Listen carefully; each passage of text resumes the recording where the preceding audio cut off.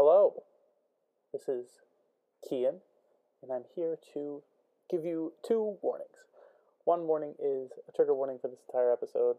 We talk about drug abuse, addiction, and suicide briefly, and in addition,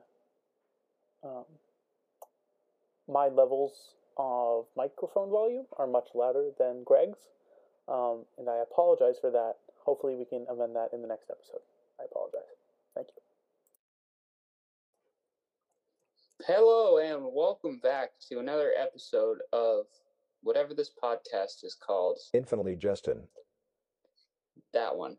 Yeah. Thank you for tuning in. Today, it's a shorter chapter. It is a shorter chapter. About 10 pages or so. Very short. So it's about a guy.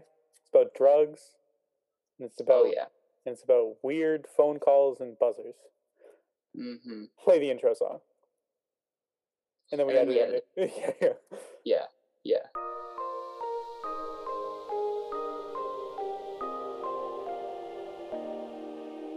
What's this chapter called, Mr. Greg? This chapter is called The Year of the Depend Adult Undergarment. Wow. Thanks for sponsoring this week's episode. Well, I guess we're doing this multiple times a week. Thanks for sponsoring this episode, Depend Adult Undergarments. Just a reading check. What page are you on? 17? Oh, no, like how far have you made it through the book? Oh, I just finished that chapter. Oh, okay. I'm on page 46 right now. So, but this chapter consists of pages 17 through 27. Wow. Okay, so do you want to talk about what happened in this chapter? And then we can get into what we thought was cool and also not so cool. Yeah, not really much, quote-unquote, happens, I would say. It's more just a stream of consciousness rambling of a drug-addicted man named Erdedi. He's tried to quit smoking marijuana a lot of times, and he hasn't been successful yet. And he's waiting for this woman to give him drugs. She's about 4 hours late, and he just talks about how he wants marijuana, but he also wants to not do marijuana. It's a lot of drugs, actually. Yeah, this is a 10-page chapter consisting of about 5 paragraphs, would you say? 4 or 5, yeah. Let me count them right now. Yeah. The style is very rambly. He just talks and talks. A lot of the sentences are very long as well. 4 paragraphs. Okay, that's even less. Wow. He just picks a topic and then talks about it and then randomly, abruptly changes the subject the very next sentence without even changing paragraphs. And I think that was intentional, obviously. Well, I guess we'll talk about that later when we talk about not the plot stuff. Keep going. Mm-hmm. So he just talks. He notices a bug in his room. That's nice. He relates to that bug. And then at the end, he gets a call on his phone at the same time as the doorbell rings. And he just cannot decide which of those 2 options to go to first, so he just does nothing and reaches for both, but doesn't do anything. That is a great description of the plot of this chapter. I am very proud of you. Thank you so much. No problem. So, okay. What I want to get into is this is just a single section chapter, right? This is like, it wasn't like the first chapter, which was split into 5 separate sections, right? This is just one. But do you think we could call each paragraph a different section? Do I think we call each Because so much happens, to be honest, in the 3rd and 4th paragraphs, because they're like 5 and 4 pages respectively, I believe. And that's just wild to me, But I guess I didn't underline a lot with this chapter, which is sad because I don't think I just had my pencil with me when I was reading. And obviously this is very thought-provoking and sad, to be honest. It's a sad chapter. I feel like the fact that he changes the subject in the middle of paragraphs a lot kind of makes this like a sectionless chapter. Or if it is a section chapter, there would be way too many to Yeah, there would be. section off. Like the last thing, the thing with the doorbell and the phone, that happens in the same paragraph as, well, it's in like a 5-page paragraph, but only like a few sentences long. So yeah, let's just get into it, right? Let's just talk about what we thought was cool, because I mean, you basically summarized it. Let's just get into it, right? Let's just get into the motions here. Ready? So I'm going to talk about the first thing that I wrote, because it's one of the few things that I wrote down in the book, and I might need you to carry me and take us through the middle section of this chapter where I didn't underline anything really. Is again the first sentence of this chapter. Where was the woman who said she'd come? Period. Why is this not a question? He's just confused. You think? I think he's generally very confused. I think he's just... is he high during the contents of this chapter, do you think? No, because he, like, every time when he runs out of weed, he gets rid of it, right? He, like, even if he has any left, he'll throw it out, like, and get rid of it, dispose of it. Because he always says, this is going to be the last time I ever do weed. I want to make it special. Yeah. So, no, he has no drugs right now.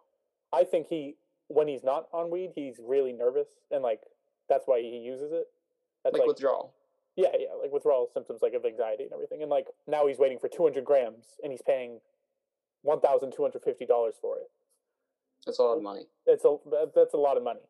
And I don't really know how much 200 grams is. It's about 4 ounces, I think. A little over 4 ounces. But in terms of, like, how much marijuana that is. Oh, that's a lot of marijuana. Okay. That's like a lot of marijuana. Yeah. Like a lot? Like a lot of marijuana. Okay. Because marijuana is, like, so dry and not dense at all that, like, an ounce is a lot of marijuana, and he got 4 of them. Over 4 of them. Wow. So, yeah. And this is particularly good marijuana, mind you. This is particularly good marijuana. Wow. 1/5 of a kilogram of unusually good marijuana. Excuse me. That's what he called it. Unusually good. That is. I mean, everyone says their marijuana is unusually good. Yeah, I think I've said it at times. For legal reasons, that was a joke. And so yeah, you know, he's tried to quit marijuana about 70 or 80 times before. Yeah, that's so many. It's the mentality of when you're trying to go to bed and you're eating chips and you're just like, oh, one more. And then you just stay up for a half hour just eating chips and being sad. I think I stay up all day eating chips being sad. That's the American dream. That is the American dream right there. Yeah. So I would like to speak to the fact that the bug, what do you think the bug is supposed to be? Because it seems so random and so minuscule, but it's David Foster Wallace. What does it mean? I had no idea. It doesn't do anything. It kind of just sits there, right? Yeah, is it him? Is he the bug? Yeah, I mean, at the end, he spends the whole chapters, like you said earlier, waiting for something to happen. And then when something finally does happen, he just doesn't do anything. He's unable to do anything. So that's a weird juxtaposition, right? Where he wants something to happen. He wants this girl to show up. He wants to smoke weed. He wants to sit on his couch and watch these videos and watch and eat Oreos and stuff. And like, he talks about a lot, I think. Does he talk? Oh, masturbation? Is that what you just said? Yeah, it's really weird, and I don't like it, and it's horrible. Yeah. But the thing is, a note about this is he lets ideas of things to do come into his brain, and then instead of acting on them, he lets them pass, which is a very strange concept, I think, because like he seems like a very inactive person already. He, like, crippled by anxiety or like overthinking like different possibilities and outcomes. Yeah, and his addiction to marijuana might be a reciprocal, like they both play into each other. So like, I don't know if he was always like that, where he was indecisive overthinking, anxious, right? Or if now that he's off marijuana for a while, he's like that, you know? Maybe he was a little like that, and the marijuana accentuated it. Yeah, I would say that's probably a fair conclusion. Mm-hmm. Can we talk about his name, though? I know this is random and not about the plot or whatever, but Erdedy, Erdedy, that is such a good name. This book is supposed to take place in the future, right? Yeah. Weird names. I like it, though. Yeah. There was that name earlier, Dymphna. I like that one. Dymphna, that was really good. And she was deaf. Yeah. Is she? Oh, or yeah. blind. No, she was blind, excuse me. The Blind. Sonic tennis balls. The Sonic tennis balls, God. I forgot about that. I not to, like, kiss, or lick David Foster Wallace's boots, but, like, he's a pretty good writer. I really like him. Yeah. Really like it so far. These two chapters have been so different in the way they're written. Very... It makes me excited to see how they all come together. Mm-hmm. Yeah, so let's get back into it. I think it's interesting just how much of a nice person he seems like, and he's just been corrupt because he's always so nervous about not wanting to inconvenience anyone. Like he never when he tells his dealers to never sell him weed again. He always has to find a different dealer the next time he does weed because he doesn't want them to be put in a precarious situation of like, oh, I told you not to, but now I'm telling you to. Yeah. The enabling. Like, he doesn't want other people enabling him. Yeah. Yet he enables himself by going to someone else, right? So, yeah, I mean, it's an interesting... Because he's obviously caring about other people, but then, like, he also is insanely self-centered in a way where he calls off work for 4 days straight to smoke marijuana. 4 days straight, right? I don't know if I'd say that's self-centered so much as just he's caught up in this. Yeah, he's caught up in it. I guess self-centered wasn't the right adjective. I would say, like, he cares about other people and what they think about him, right? But then he shows complete lack of what other people think when he does this. Like, yeah. But that's obviously put upon by the temptations that he has towards using marijuana. So, let's talk about the third paragraph, which is the really long one, right? Yeah, it's so confusing. Yeah. He just talks about his past and what happened. Honestly, I thought it was kind of hard to read. Yeah, it's... focus on, but I think that's intentional. I think everything in this chapter, I don't know if everything in this book is intentional, but in this chapter, for sure, is intentional. It's intentionally written in a way where you know that this guy is, like, not, like, all there, right? Not, like... He's not well. And, I think that it's very indicative of, David Foster Wallace himself, because he struggled with addiction to antidepressants. I looked this up a while ago, but and I forget what year it was, but he ended up dying by suicide.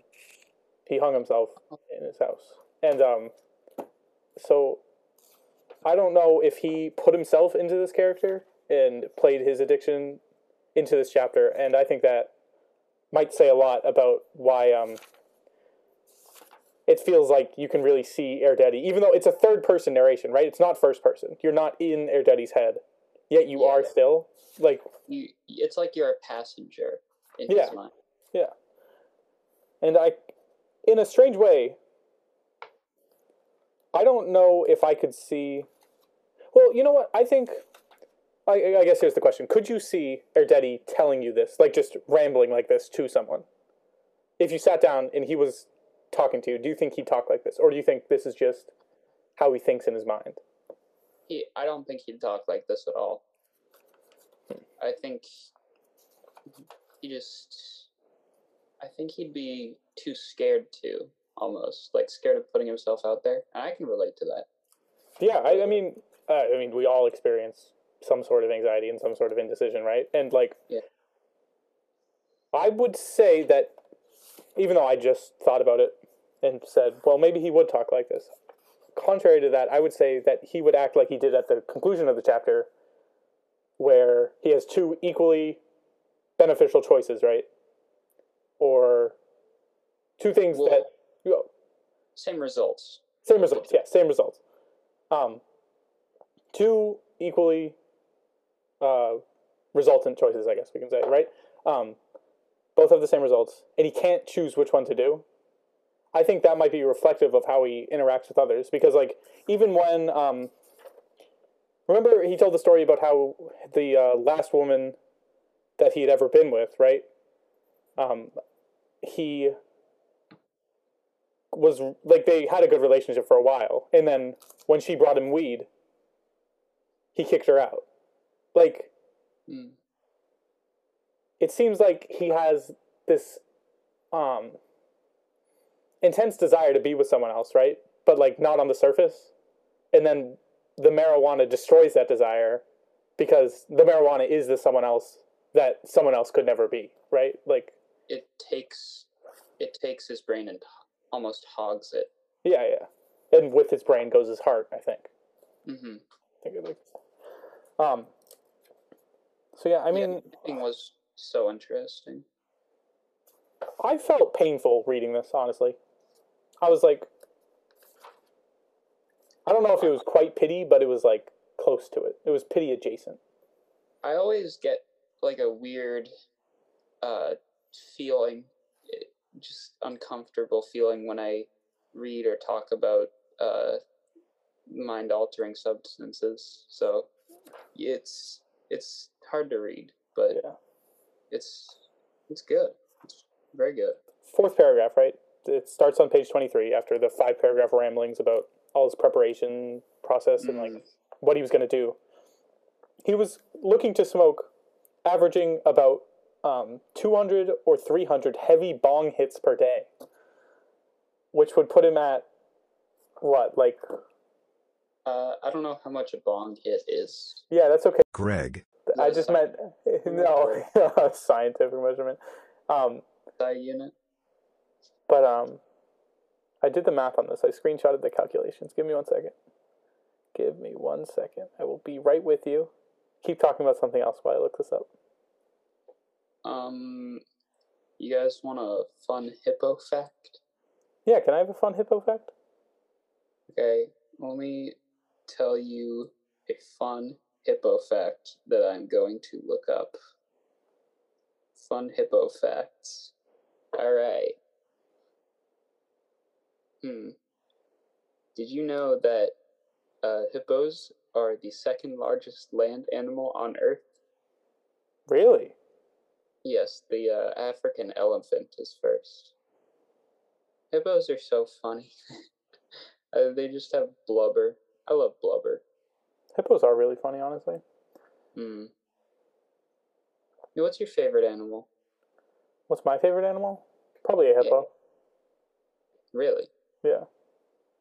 Yeah, hippos are really fun. I like frogs.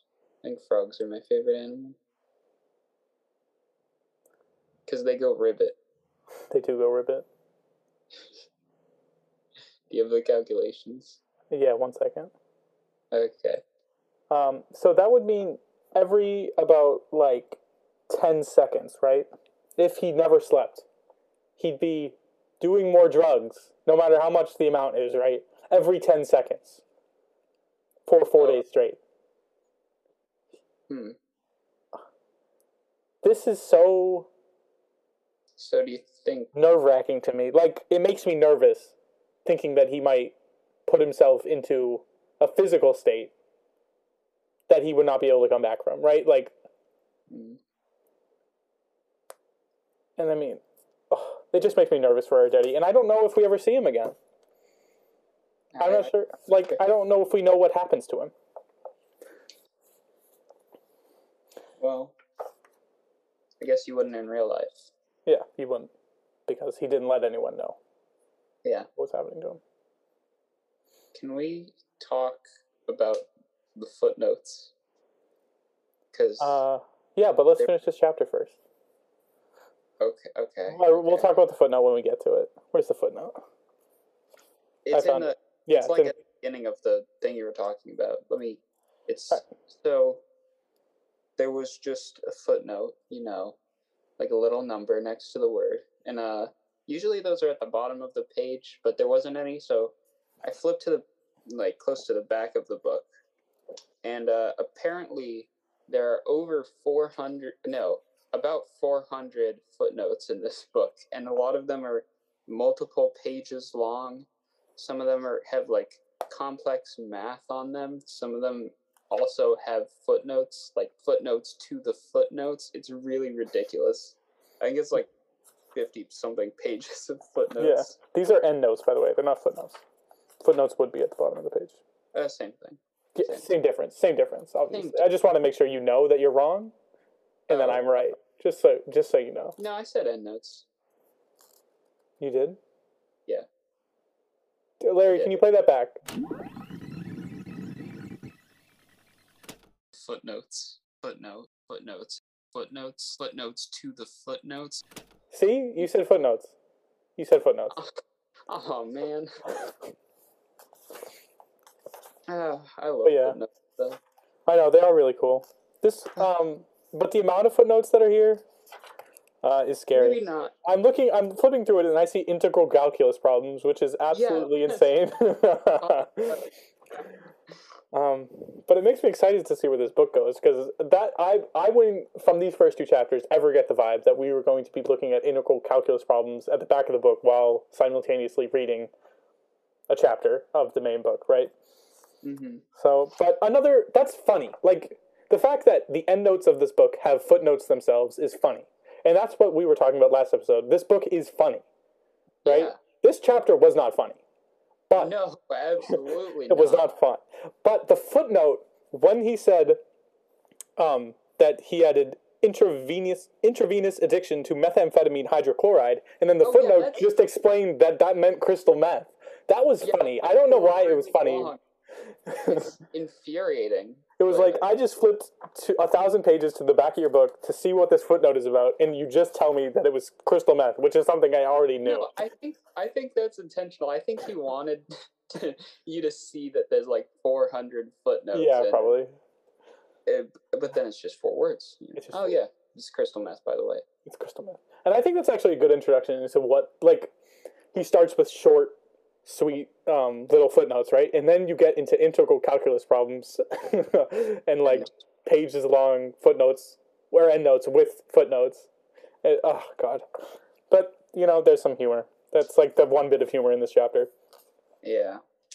And then he says on page 25 again, where was the woman who had said she'd come? Repeating the first line of the chapter again, which is kind of, I mean, I don't know if every chapter is going to have a motif, but like last chapter we saw, I ate this, my son ate this, and I am in here. Some like weird affirmations going on. Yeah.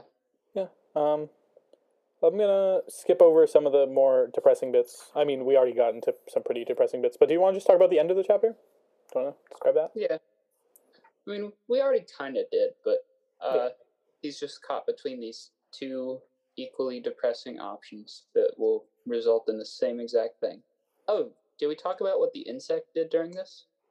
Do you want me to read the last sentence? Because it's actually really long. The last sentence is really long. Yeah, a lot of the yeah, go ahead. Right. He thought very broadly of desires and ideas being watched but not acted upon. He thought of impulses being starved of expression and drying out and floating dryly away, and felt on some level that this had something to do with him and his circumstances, and what, if this grueling final debauch he'd committed himself to didn't somehow resolve the problem, would surely have to be called his problem, but he could not even begin to try to see how the image of desiccated impulses floating dryly related to either him or the insect, which had retreated back into its hole in the angled girder, because at this precise time his telephone and his intercom at the front door and the intercom to the front door's buzzer both sounded at the same time, both loud and tortured and so abrupt they sounded yanked through a very small hole into a great balloon of colored silence he sat in waiting. And he moved first towards the telephone console, then over toward his intercom module, then convulsively back toward the sounding phone, and then tried somehow to move toward both at once, finally, so that he stood splay-legged, arms wildly out as if something's been flung, splayed, entombed between the two sounds, without a thought in his head. Wow. In that one sentence, he goes from thinking, to having no thoughts in his head at all, and stuck between two stimuli that are taking both 100% of his attention somehow simultaneously. Yep. He just can't. Yeah. At this moment. This is oh god, it was a provocative chapter. And I mean, I hope we get more into like this theme of addiction. I mean, I it doesn't make me comfortable really, like in the sense it makes me uncomfortable is what I should have said right there. But I think that it is an idea that David Foster Wallace would explore himself considering what he went through, right? So overall this chapter, I'm not going to rate it in comparison to the first chapter because they're so vastly different. Yeah. I'm not going to say one. It was good. I mean, it's a good introduction to the second theme of this book, I think. I'm predicting this is going to be the second theme of this book, to be honest. And like regression, like to like or like failure to be understood or express yourself, right? So like whereas Hal represents an infantile state, Erdeti represents like an addictive, like craving state, which could you can make the comparison that both are similar. You can make the comparison how they're different, and So I really like this chapter. I'd say I like them both equally, but in vastly different ways about what they said. I did get pretty uncomfortable reading the second chapter. I remember having to put it down, and it took me a couple nights to read it in total, which is strange because it's 10 pages. But, it was heavy, and it was only 4 paragraphs long. So I'm excited for our next episode, which is going to be the next 3 chapters, which all are very short, very sweet, but very, very provocative. Mm-hmm. So, going back to Hal next chapter. Yes, I'm excited to go back to Hal, my favorite boy, Mr. Incandenza. We might actually do the next 4 chapters, because while the 6th chapter is pretty long, I think it isn't long enough to constitute its own episode. So we'll decide, and you'll know next episode. Yeah. See ya. Bye.